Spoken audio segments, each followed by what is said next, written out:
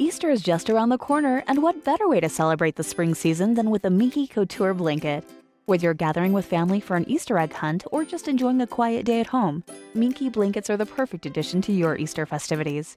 Made with ultra-soft and luxurious materials, these blankets will keep you cozy and comfortable, while their stylish designs will add a touch of spring to your day. And with a wide range of colors and patterns to choose from, there's a Minky blanket for everyone. So this Easter, make your day even brighter with a Minky Couture blanket. Head to minkycouture.com now and find your perfect blanket just in time for Easter. Happy Easter from Minky Couture. Wilson, you sent the game-winning email at the buzzer, avoiding a 4:55 meeting on everyone's calendar. How did you do it? I got a huge assist from Grammarly, an AI writing partner that helped me make my point. And it works everywhere I write.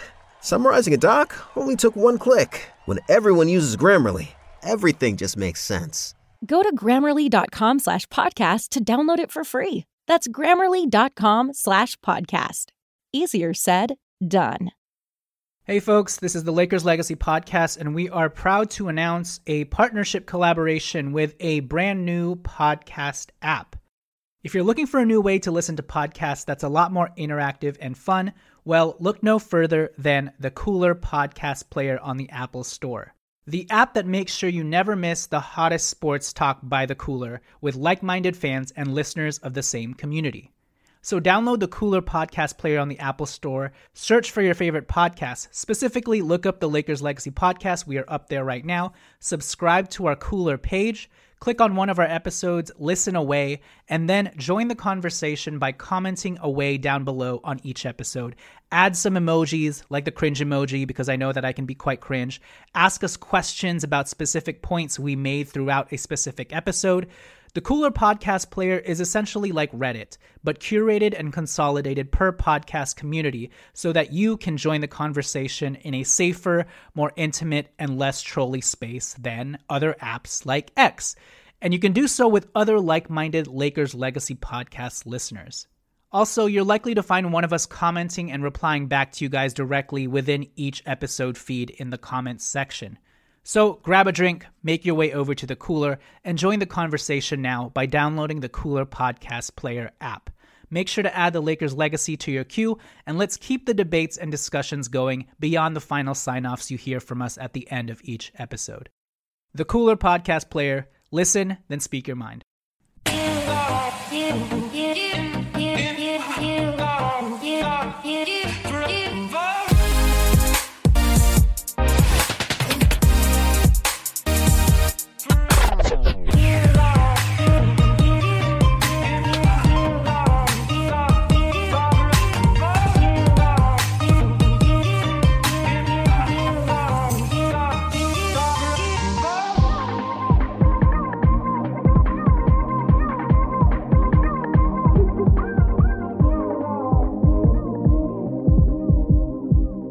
All right, welcome everybody to the Lakers Legacy Podcast, where Rui's back, Vando's back, DLO's back in the starting lineup, the skill guards are rolling, and with another 2-game win streak and having won 4 out of their last 6 games, I guess you could say that the Lakers have reached homeostasis.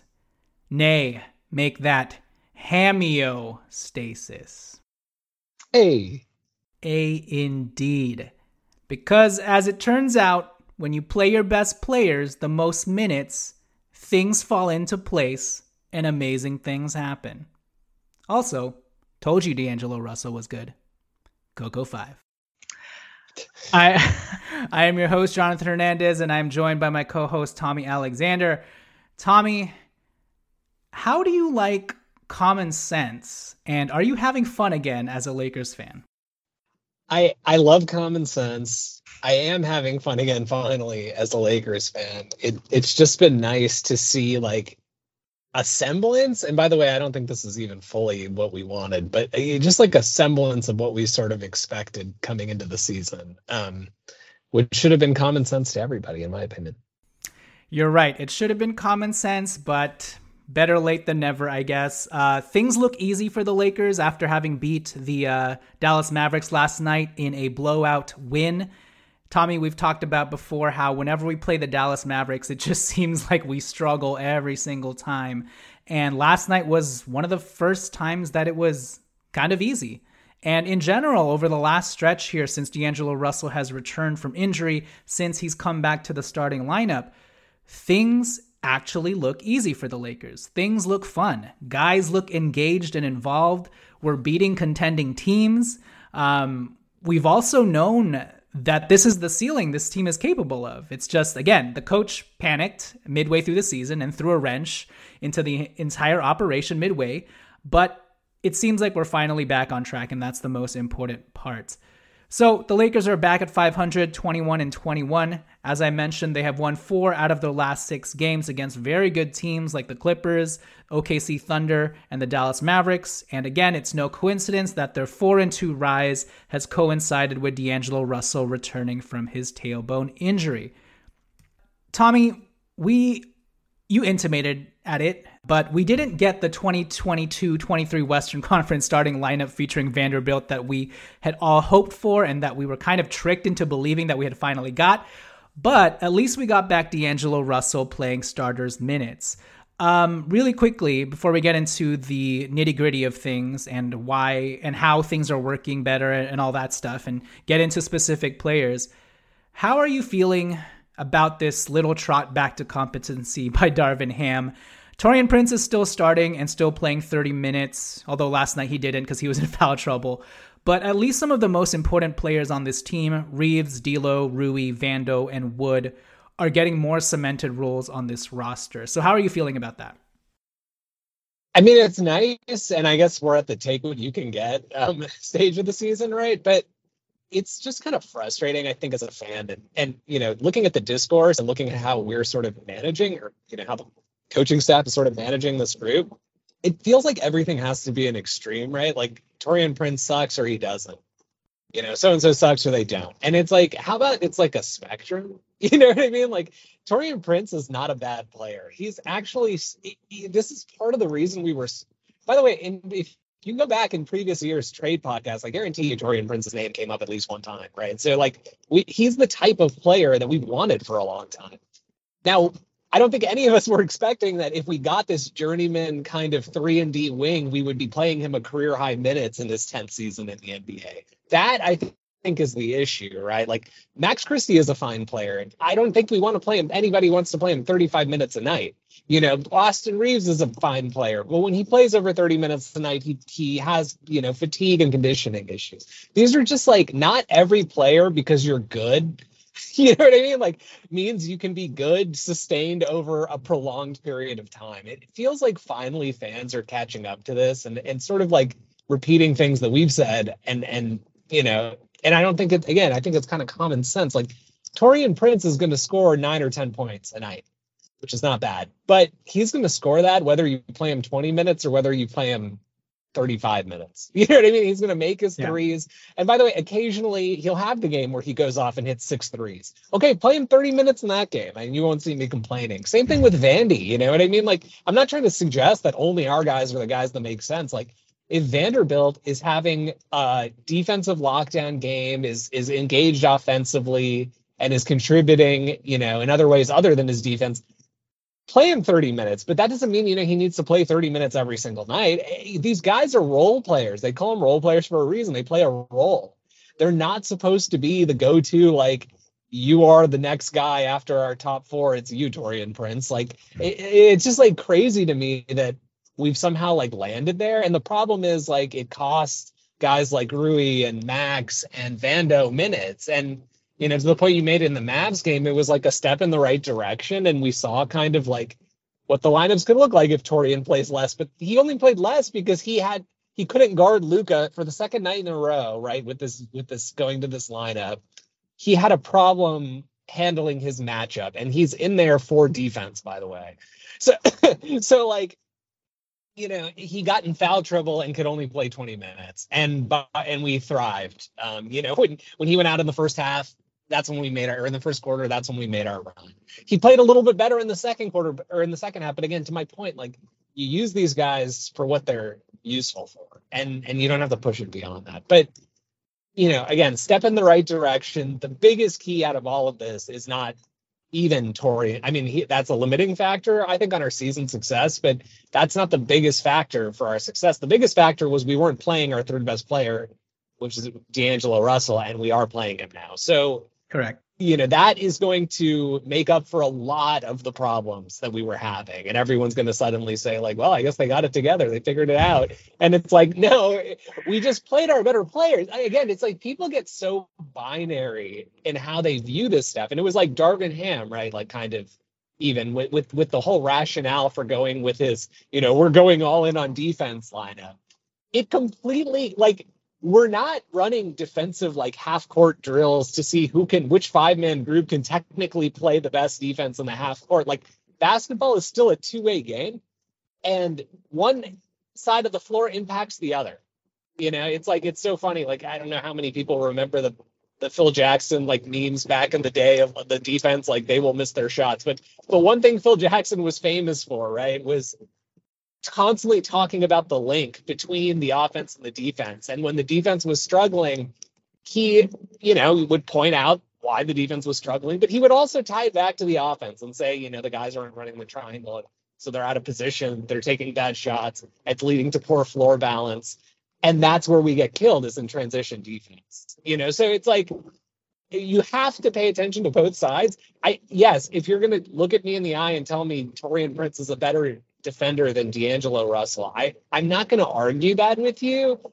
I just don't think you're appreciating like the full, you're not appreciating the full picture. And D'Angelo Russell's offense is so much more efficient than Taurean that it net ends up being a positive for our team defense, because we're not out of position. We're not sprinting back in poor matchups in transition. Like, having a cohesive and coherent offensive player can still help you defensively. And by the way, he's not, a huge liability. So, long way of saying step in the right direction, but I'd like to see more.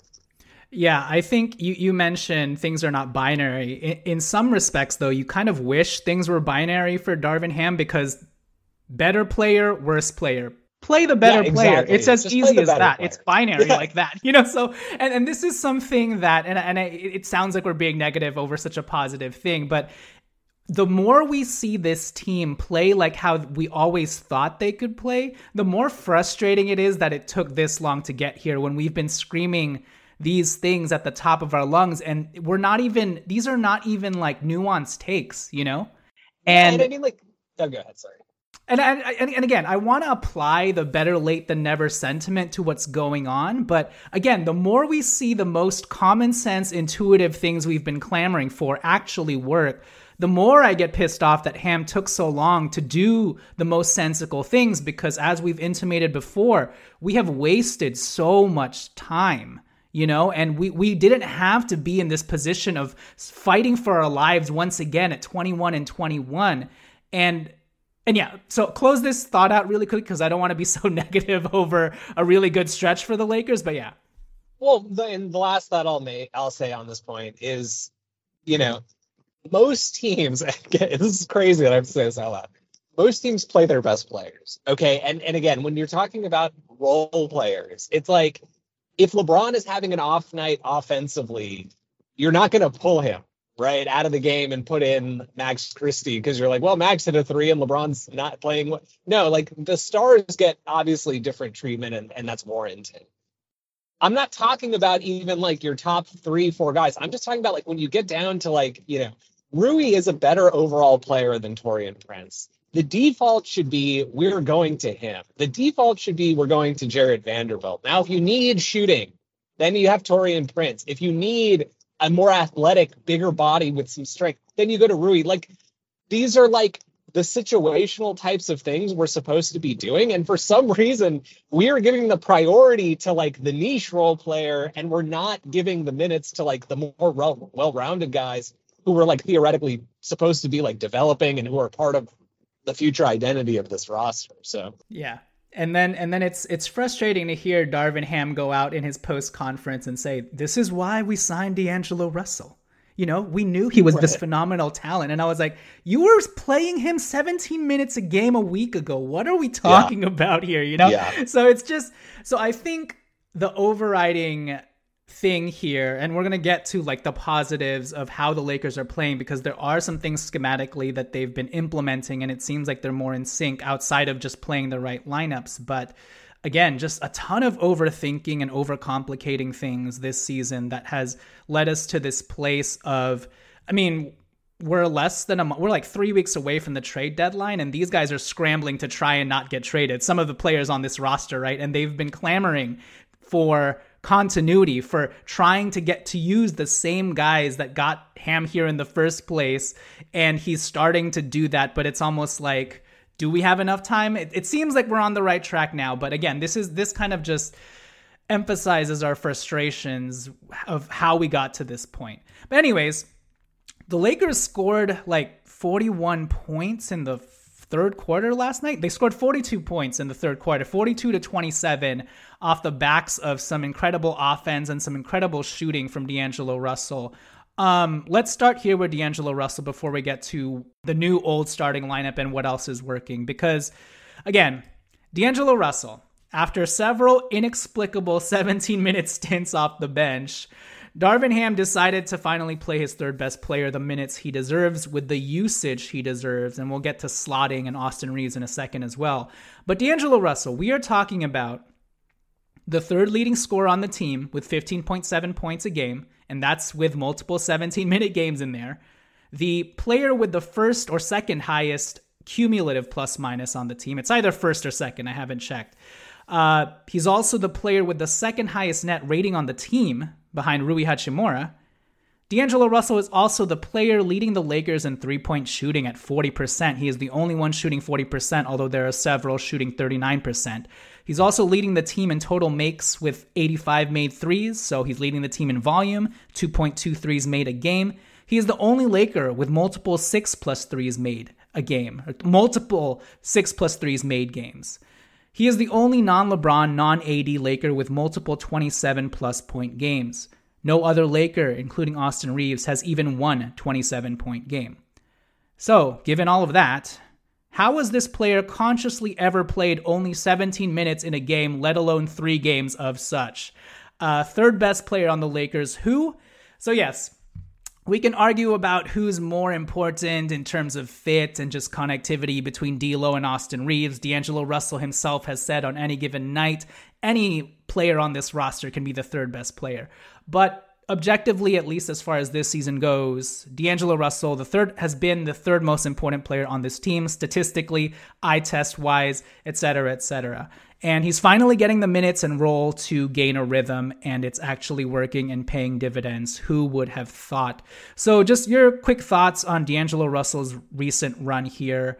And people are kind of acting like this came out of nowhere and, acting like he just got hot during that 39-point game against the Utah Jazz. But D'Angelo Russell actually started turning things around when he got benched. It's just Darvin Ham limited him to 17 minutes a game. And even when he came back from injury, you remember that Clippers game where he had 11 points in the second half and really spurred that run on to inevitably beating the Clippers. I thought things were fixed then because Darvin Ham played D'Angelo Russell 30 minutes that game. But then we go to the Toronto's Raptors game, the next game, and he plays D'Angelo Russell his lowest minutes of the season, 16 minutes. And that was in a game where D'Angelo Russell was playing very well. So finally, we've got into a place where Darvin Ham has settled on the starting lineup that started this season out, and it's been working. D'Angelo Russell has been clamoring for the skill guards to take center stage once again, and he has led the charge here with the ball in his hands, slotting Austin Reaves in his rightful place as more of the connective piece and as the third guy situationally. But yeah, your thoughts on how D'Angelo Russell has been playing. You have a knack for this? I'm literally driving through this tunnel right now. Oh, Tommy is driving through the tunnel. So let me talk more about D'Angelo Russell and just what he's done to slot Austin Reaves into place, because I think we've seen Austin Reaves really revert back to in a positive way, the connective player that the Lakers actually need him to be versus the him player that everybody thought he was going to evolve into. And a large part of that has been not force feeding him into that third guy and just relying on the vet guy in D'Angelo Russell, who has proven through several periods in his career that he can be that guy. So now here we are. And not to say that Austin Reaves won't be the third guy on certain nights, but it's better to give the more experienced player while you still have him on your team. You're not sure if you're going to have him past the trade deadline, but while you still have him on your team, he has proven even in this short season alone that when he has the ball, when he's starting, the team does well. Yes. I actually think that last point, right, about helping Austin slot into his natural best position at this stage of his career at 25 years old is the most overlooked part, right? Because that's not something we can point to. Well, look at this advanced metric. Look at this plus minus. Look at this whatever. Like what is not being captured here, right, is, and again, these are just individual game stats, small sample size, whatever. Kyrie Irving shot 3 out of 9 on shots where Austin Reaves was the primary defender on it. Now, yes, okay, some of that was Jared Vanderbilt had him in hell the entire night, and maybe that made him tired, and whatever. Like, yeah, he's not going to shoot well every night. He got in a bad rhythm, and so like that helps Austin too. So that's part of it, okay. But Austin played a lot better defensively, just by the eye test, than I've seen him play in other games this season.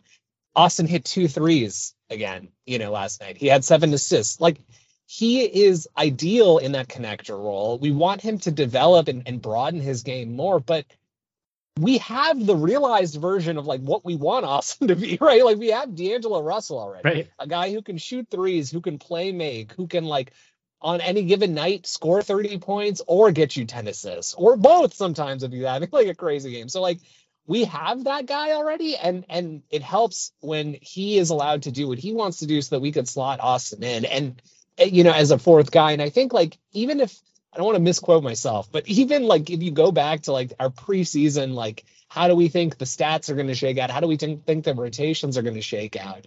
I'm pretty sure I said that DLO will be our third highest scorer. I thought DLO would be our third highest scorer.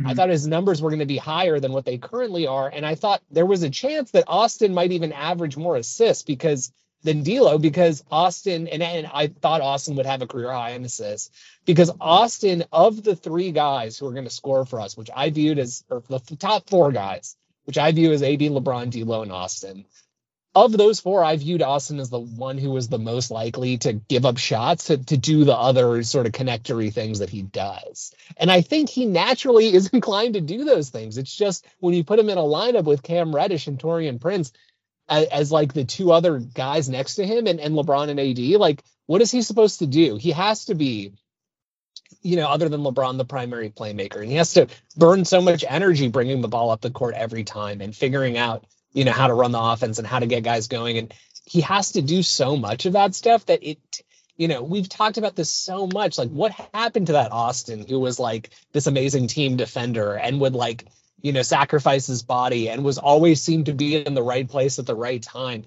It felt like he was trying to be like, I think I called him Farmer Man's Tyler Hero or something, like he was like trying to be this poor man's Tyler Hero instead of just trying to do the things that got him this kind of credibility, like kind of the hype in the first place. And, all the other stuff, the scoring, all that stuff came as a result of him doing all these other things so well. So, it's just like D'Angelo Russell is a former All-Star, a former number 2 overall pick by us, obviously. Has averaged 20 plus points a game multiple times, has shot 40% like ish from 3 multiple times, has like had many seasons of taking and making 2, 3 plus 3-pointers a game, like has had a ton of high assist years, is having a career high year in assist to turnover ratio. Like, we have the guy that we've been looking for, and it's just like crazy, right? Because he's not perfect in every aspect of his game. It's like, yeah, that's why he cost 17 million, not 45 million like Fred VanVleet. You know what I mean? Like, it's like you take the guys for what they are, and it's just like people get so focused on these stupid, like, okay, D'Angelo Russell, yeah, he's fine, but he's not an elite defender. Okay, fair. Does that mean you jump from that to Cam Reddish? Like, what is the thought process there? So these are the types of things that like having D'Angelo kind of fixes is like kind of helping everybody else just focus on the things that they need to focus on, because we know the scoring is taken care of. And then to your point, like, D'Angelo is the third guy. He's not your number one. He's not your number two. He's not going to be an all-star this year. So if he has an off night, you have Austin. As like a lot of teams, it's like 1, 2, 3, and if the third guy is off, you're screwed. But like, we have other guys, Rui, Austin, like other guys who can step up scoring wise and be the third option. But like, as a default matter, it should always have been D'Angelo. Yes. And it's embarrassing that it was not from day one of the season. Like he's clearly our third highest scorer. It's like the Clippers are not going out there being like, well, we have our big three, and if they don't, you know, if the big three are off, yeah, Norman Powell, Amir Coffey, it's all the same. You know what I mean? Like, obviously there's a pecking order on any given team. And we were for some reason, just like, if your name's not LeBron or AD, everyone's the same. Cam Reddish, Austin Reaves, whatever. D'Angelo Russell, Maxwell Lewis, it doesn't really matter who takes the shots. Like, it's just crazy. Like, that should have been the priority from the beginning. And for some reason, we came into this season, like, from night one, it just felt like we were going to trade D'Angelo eventually, and no one was taking him seriously. Yeah, and I think that's the problem, and it goes with the larger theme of overthinking, whether the coach has been overthinking things or the fans have been overthinking things. And to start things off this season, you kind of understand where people were coming from, because Austin Reaves is the shiny new toy. He's the player you're going to develop, the player you're most invested in. He showed the most flashes, coming out of the Western Conference Finals, Team USA, FIBA.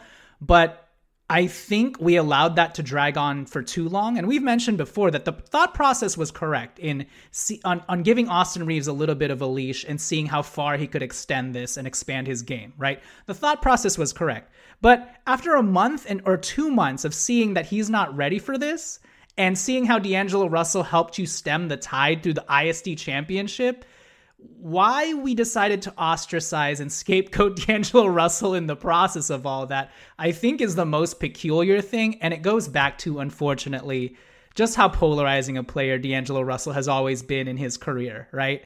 Yeah. And I'll leave it at that, because we could have an entire podcast on D'Angelo Russell being unappreciated, misunderstood, et cetera. And the next game, if he goes out there and shoots 3 for 12 or something, people are going to lose their shit and be like, see, you can't count on this guy, right? Yeah. But look, D'Angelo Russell back in the starting lineup, back to playing starters minutes, back to facilitating for AD, facilitating for LeBron James. It has slotted everyone into their proper place. It has allowed LeBron James to play more off ball and conserve his energy for the start of games so that LeBron James can take over at the end of games. It has allowed Austin Reaves to still be him in secondary playmaking actions, where on the weak side, there's less defenders, right? Because he can lean on D'Angelo Russell to take that burden off of him. And then at certain times, he can actually play off of D'Angelo Russell. They can both do that inverted screen thing that they like to do. They can cut, they can pop out for threes, and it's just Austin Reaves, ironically, looks more him-like, not trying to be him, than he was otherwise. Go figure, right? It's reverse psychology. Because the reason why, you mentioned it perfectly, the reason why Austin Reaves even got to that him status in the first place is because no one saw it coming, Yeah. And no one saw it coming because D'Angelo Russell was the third guy, So keep him in that spot and then interchange those two however you like on a night-to-night basis. And I just think that, again, folks get like bogged down and maybe this is like a function of I don't know, NBA 2K culture or something, and numbers and everyone looking like, well, D'Angelo's more of like an 81, Austin's like a 79. It's like people just get so into these types of things and ignore the fact that what separates LeBron from every other player is not just that he's put up the stats, he's put up the numbers. It's it's the fact that he can do it every night, and the fact that he can play 40 minutes a game and still continue to do it. That's what makes him a great player. If the per 36, we always used to get into this when it came to the per 36 stuff, right? And we always used to there was this period where, I don't know if you remember this, but it's around the time we started doing this podcast, it's the only thing the only stat that people would point to is per 36? We had to, because Byron Scott was only playing D'Angelo Russell like 22 minutes. Exactly. But it's like the funny thing about the per 36, right, is like, this was always the amusing thing about it. It's like, yeah, some guys can put up the numbers in 15-minute stretches. That doesn't mean that, like, if they played 36, it evenly it's just like, it's an even ratio and they're going to be just as good. It just doesn't work that way. So, like, use that same principle with Austin. Again, I'm not saying he's not going to develop into that guy. I'm not saying he's not even going to be that guy, like, at the end of this season, but there was nothing, you could say the Western Conference Finals, he looked good. You could say FIBA, he looked good. I agree with all that. He was playing so bad when we made the decision to go with him over D'Angelo Russell as the starter. It didn't make any sense. And not starter, but you mean like give him the ball more and more or usage. Give him the ball more. Exactly. I'm just like, Austin has to grow into this role. Like, he might be a really, really, really good, fourth, fifth guy who could play 28, 30 minutes a night. And maybe that's like perfectly fine for now. We're paying this guy $12 million this year. We're not paying him $45 million to play the whole game for us. Like these are like the little things that just feel like, with the coaching staff, with the fans, like it's just lost for some reason. And it becomes frustrating to have the discussions because, everyone is just so binary. It's like the guy sucks or he's good. Yeah. And it's like, people, because like you said, it's like people have this like bias against D'Angelo. So if Austin could have like a bad month and everyone will be like, it's fine, he still does X, Y, and Z, and D'Angelo will have one off night and he gets no grace as like, again, we're not paying him franchise player money. We're paying him to be a good player, which he is. And good players are not good every single night. And that's why we've paid other good players like Rui and Austin and, Gabe, who's eventually going to play, I hope. And like, Maybe. These other guys to like step up and take on some of the load. And it's I don't know. It's crazy. But I think the most frustrating part is it kind of felt and kind of feels like the coach bought in to the binary narratives of these players, right? It's the reason why he started playing D'Angelo Russell 17 minutes. And I was like, whoa, the pendulum has swung way too far in that direction. It's almost like Darvin Ham was, like you've mentioned it to me offline before, it's almost like Darvin Ham was reading his Twitter timeline and being like, oh yeah, D'Angelo Russell has never been a winning player. He only puts up points against bad teams. He never does well when you need him to do well in the situations that matter the most. I should play him less. Yeah. Dude, have you seen our roster right now and what we're deficient in? We don't even have Gabe Vincent right now. So anyways, again, we could go forever on this topic, but it's just to point out that I think with Austin Reaves, the process was correct at the start, but I feel like there was a lot of premature forcing this onto him, whether it's the team, whether it's the fans, whether it's himself. And we just recently realized that we don't have to pour this on him so quickly. We can take a step back, like stabilize things a little bit. That's why we reassigned this guy named D'Angelo Russell so that Austin Reaves can be the third guy, understudy, while he waits. That's the luxury of having a D'Angelo Russell, right? And Austin Reaves will say so himself. And so I feel like people just need to like take a chill pill because we were crowning this dude way too quickly. And we are seeing, unfortunately, the repercussions of that. But we're also seeing how you can easily toggle it back if you use some common sense. So let's take it to break really quickly. When we return, let's close things out by talking about Jared Vanderbilt and just any positives you see specifically about the starting lineup. So we will catch you guys after the turn.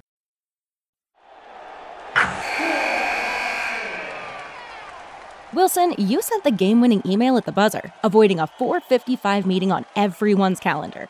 How did you do it? I got a huge assist from Grammarly, an AI writing partner that helped me make my point. 96% of Grammarly users say that it helps them craft more impactful writing. Would you agree? Grammarly helped adjust my tone to navigate tough work conversations. And it works everywhere I write, so I can quickly communicate effectively. Your teammate used Grammarly to summarize an important document, making a 3-pointer. How did he do it? It only took one click.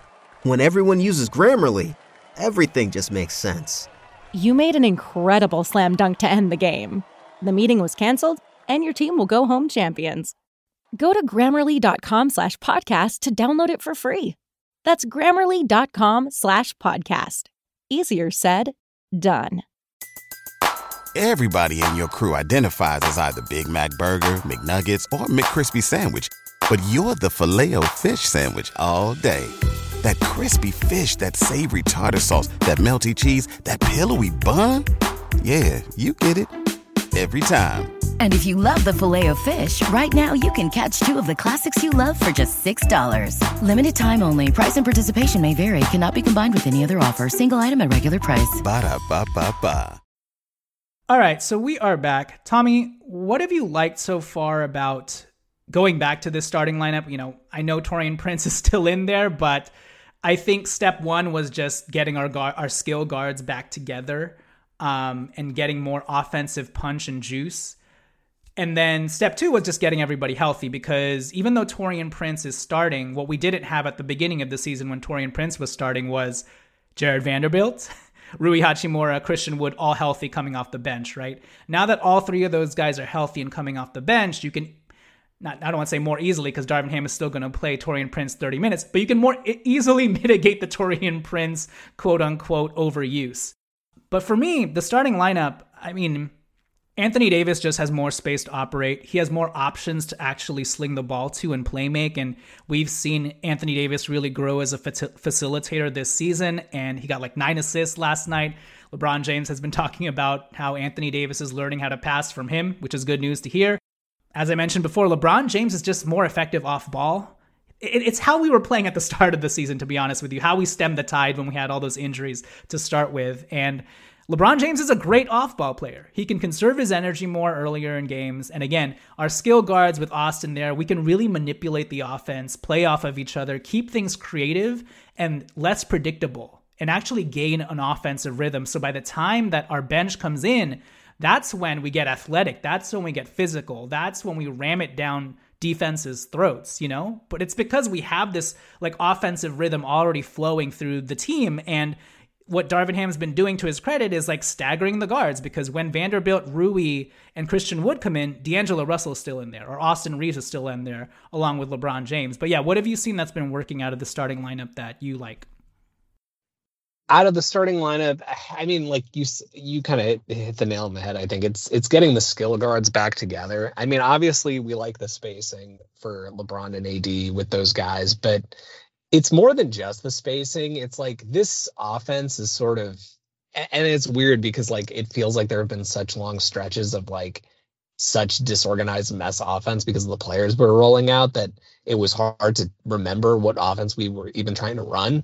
And it's like, you know, a couple games into it, it's like you kind of remember, oh yeah, this is what we're running, that motion like Spurs Hawks of the mid 2000s or mid 2010s, I guess I should say, like offense where it's guys, you know, driving and kicking out and, you know, not necessarily taking the three, but you have to have enough gravity to draw a defender so you can pump fake, drive and dish. And so like we have three guys on the floor now who are very, very adept at doing that in LeBron, Austin, and DLO. And it's just such a contrast from like when you only have Taurean Prince and Reddish, and Reddish is like turning it over 4 times a game despite being like a non-ball handling role player. You know what I mean? So it's like those are the types of, it just like, in addition to the spacing, which is like you know, you could take a screenshot and point to that and say, okay, look, better spacing. You can point to like the better shooting numbers or whatever, but it's kind of like these more intangible things, I think, that have been helpful with the new group. And of course, you know, if I had the choice, I would choose Vando to replace Taurean in the starting lineup. Yeah. But Taurean, you know, again, it's not that I think, fine, keep him in the starting lineup even. Okay. Because like he is capable, you know, why not? I guess you could take the stance of like, why not start off with a guy who can hit a corner three and keep the defense honest, and your early game shots are maybe going to go to a lot to D'Lo, AD, and LeBron anyway. So, you know, if they're able to create for like another guy, then I don't know. There's a bunch of rationales I guess you could raise for going with Prince, but you don't need to start an 8-minute stretch of the game with him. You know what I mean? You can balance it a little bit better. But in bursts, like even he can work with Austin and D'Lo as like a third shooter. Yeah. You know, and a fourth guy around AD who can space. And that has some value. So it's all like, you know, I think again, you know, we kind of touched on it in the D'Lo discussion, but having D'Lo and Austin together makes Austin a better defender, in my opinion. He has more energy. Yeah. First of all, he understands his role, right? And like, I think people underestimate that psychological component, but like, it's even come out in articles recently, and you mentioned it, right? Like, when the guys know when they're going to come in and when they're going to come out, like what they're kind of being asked to do when they're out there for those stretches, like it helps them play better because they can focus on that thing. And for Austin, it's like, yeah, when he comes out and it's like, you're the starting point guard, you think his mindset is like, I need to be locked in on defense. When he comes in as like, you know, with D'Angelo Russell, with Anthony Davis, with LeBron James, you think his mindset is, I'm going to come out to look to get my shots? No, his mindset is going to shift to other things. And so it's like, it makes him such a better defender and able to contribute in other ways when he gets to play with D'Lo too. So just putting D'Lo back into that group has been such a huge upgrade. I hope we don't revert or something when Cam Reddish is healthy again, but you know, that's been such a big upgrade. And I think there's still room for improvement. To your point, Austin Reaves did a great job on Kyrie Irving last night, albeit Kyrie Irving was a little bit banged up. Really quickly, let's talk about Jared Vanderbilt and his physical resurgence, because he looks the healthiest he's ever been. He is so active out there, energetic, like tipping balls, helping and recovering. He's teleporting all over the floor again. He's jumping the gaps of these passing lanes, taking it all the way to the other end, whether off his own dribble or passing it to D'Angelo Russell for the quick pass back where he dunks the ball. He's incorporating his ball handling and playmaking in the short roll.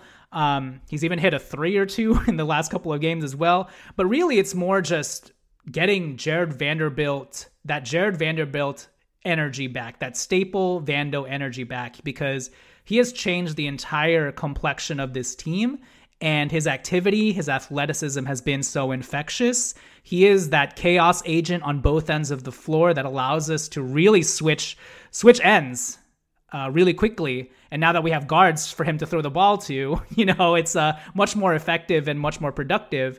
And on top of Jared Vanderbilt, you can tie these two topics together, but I've really loved the smash 'em, bash 'em, wrecking ball forwards crew that Darvin Ham has been throwing out there of Christian Wood, Rui Hachimura, and Jared Vanderbilt. Like, the energy, the skill, the length, the athleticism of that trio, and he's usually flanked them with D'Angelo Russell and LeBron James. For me, I'm like, that is the perfect concept right there, where you have one of your skill guards just surround him with all of those big, athletic, burly forwards who can also space the floor and are versatile, where the only non-shooter is really Vando. Like, for me, I'm like, this is heaven. This is utopia, you know? And for it's me, I'm really like, these were the lineups we were supposed to be experimenting with this whole time. I know. It feels like we are still in preseason for some reason, but we're 21-21 fighting for our lives, you know? But for me, that unit, the physicality is such a nice change-up pitch that we can go to in comparison to the D'Lo Reaves skill guards pairing.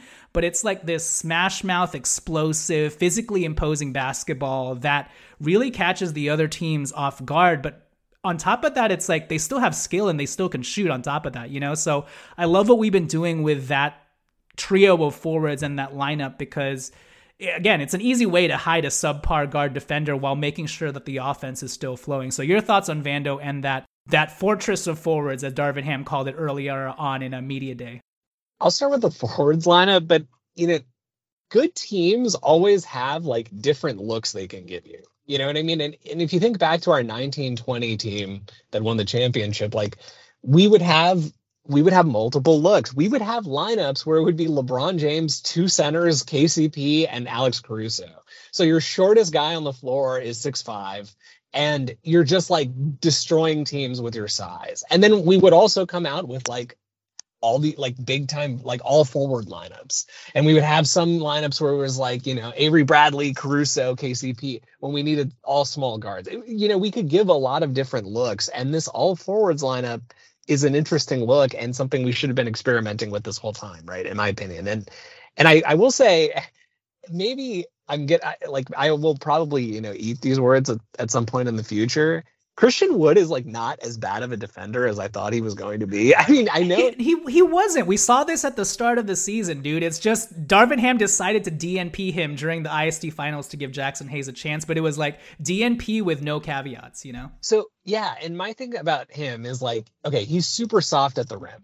That I will not argue with you on. Like, he's super not soft if he's at the rim. help and secondary defender, though. He's blocked a ton of shots. That's what I'm saying. Like, when he's got someone else, when he is like with a Vanderbilt who has like a 6'9" with a long wingspan, and like Rui and these other big forwards, when he's with AD, like, he can do it. And he's actually, like, again, surprisingly adept at like switching out on the perimeter, and he does a decent job. Like, he's not the quickest guy, but he has so much length to compensate for it. He knows how to use that length, by the way. I just feel like there are so many guys who are so much more physically gifted than him that do not play this well or like do not compete this well defensively, considering the limitations athletically. But anyway, I that's kind of my thought on the all forwards lineup. It's just like, I wish I could have seen more, and hopefully we will continue to see more. With respect to Vanderbilt specifically, I think like his first few weeks back, I definitely texted you this more than one time. Like, he looked kind of cooked, you know what I mean? And part of it is like, you give him a little bit of benefit of the doubt because of the conditioning. But now in hindsight, I feel like part of it was he just was actually still injured and was trying to play through it. Yeah. So he wouldn't miss too much of the season, because it does feel like whatever heel problem he had is like recovering a bit more now than it seemed at first. Like, the speed that he's sort of moving with feels like last year, the quickness laterally, the ability to stay in front of guys like Kyrie and cause that havoc defensively.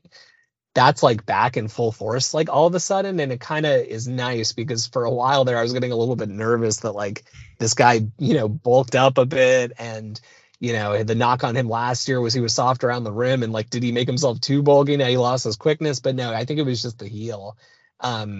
And beyond the defense, which I think is obviously the biggest thing he brings to the table, he brings amazing rebounding, which is a big problem, on this team. He brings kind of like connector playmaking for his position. You wouldn't expect to get that much out of him there, but he's able to provide it. I think now that he's been a part of this organization for so long, as opposed to last year where it was sort of learning him on the fly, like, the coaching staff has a much, much better understanding of how to use him offensively. I don't know if you've noticed this. And again, we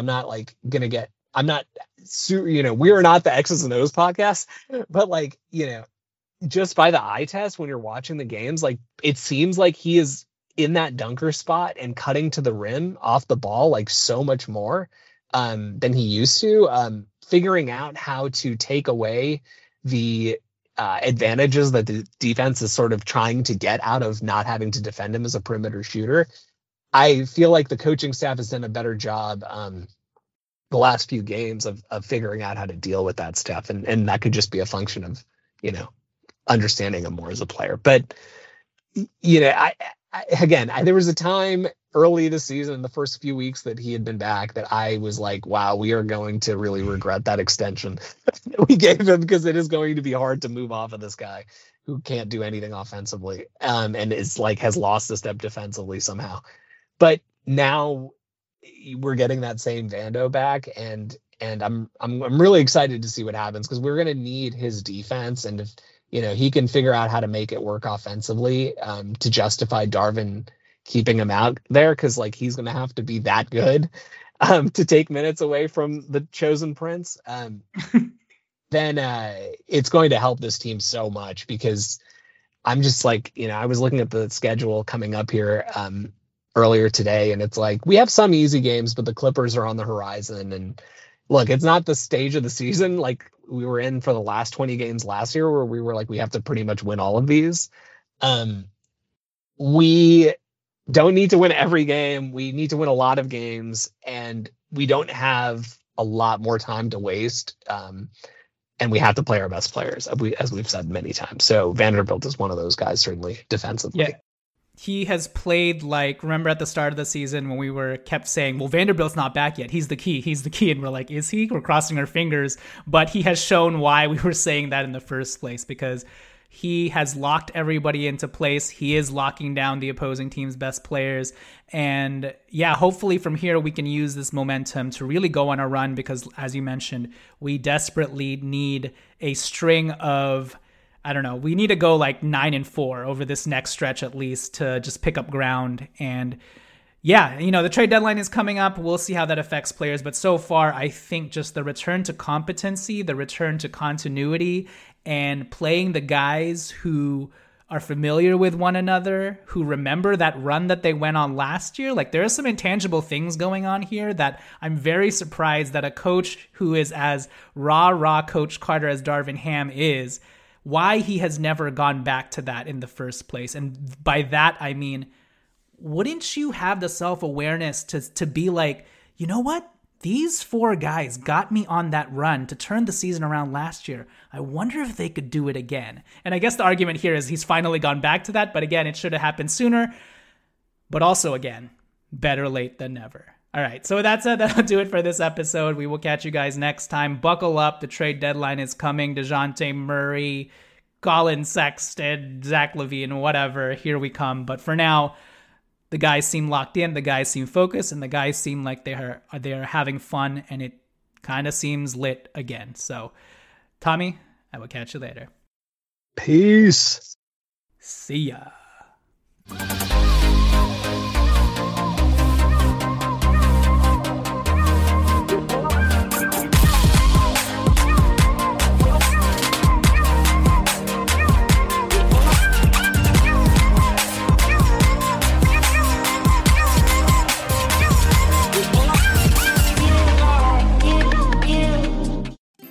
Easter is just around the corner, and what better way to celebrate the spring season than with a Minky Couture blanket? Whether you're gathering with family for an Easter egg hunt or just enjoying a quiet day at home, Minky blankets are the perfect addition to your Easter festivities. Made with ultra-soft and luxurious materials, these blankets will keep you cozy and comfortable, while their stylish designs will add a touch of spring to your day. And with a wide range of colors and patterns to choose from, there's a Minky blanket for everyone. So this Easter, make your day even brighter with a Minky Couture blanket. Head to minkycouture.com now and find your perfect blanket just in time for Easter. Happy Easter from Minky Couture. Wilson, you sent the game-winning email at the buzzer, avoiding a 4:55 meeting on everyone's calendar. How did you do it? I got a huge assist from Grammarly, an AI writing partner that helped me make my point. 96% of Grammarly users say that it helps them craft more impactful writing. Would you agree? Grammarly helped adjust my tone to navigate tough work conversations. And it works everywhere I write, so I can quickly communicate effectively. Your teammate used Grammarly to summarize an important document, making a 3-pointer. How did he do it? It only took 1 click. When everyone uses Grammarly, everything just makes sense. You made an incredible slam dunk to end the game. The meeting was canceled, and your team will go home champions. Go to Grammarly.com/podcast to download it for free. That's Grammarly.com/podcast. Easier said, done.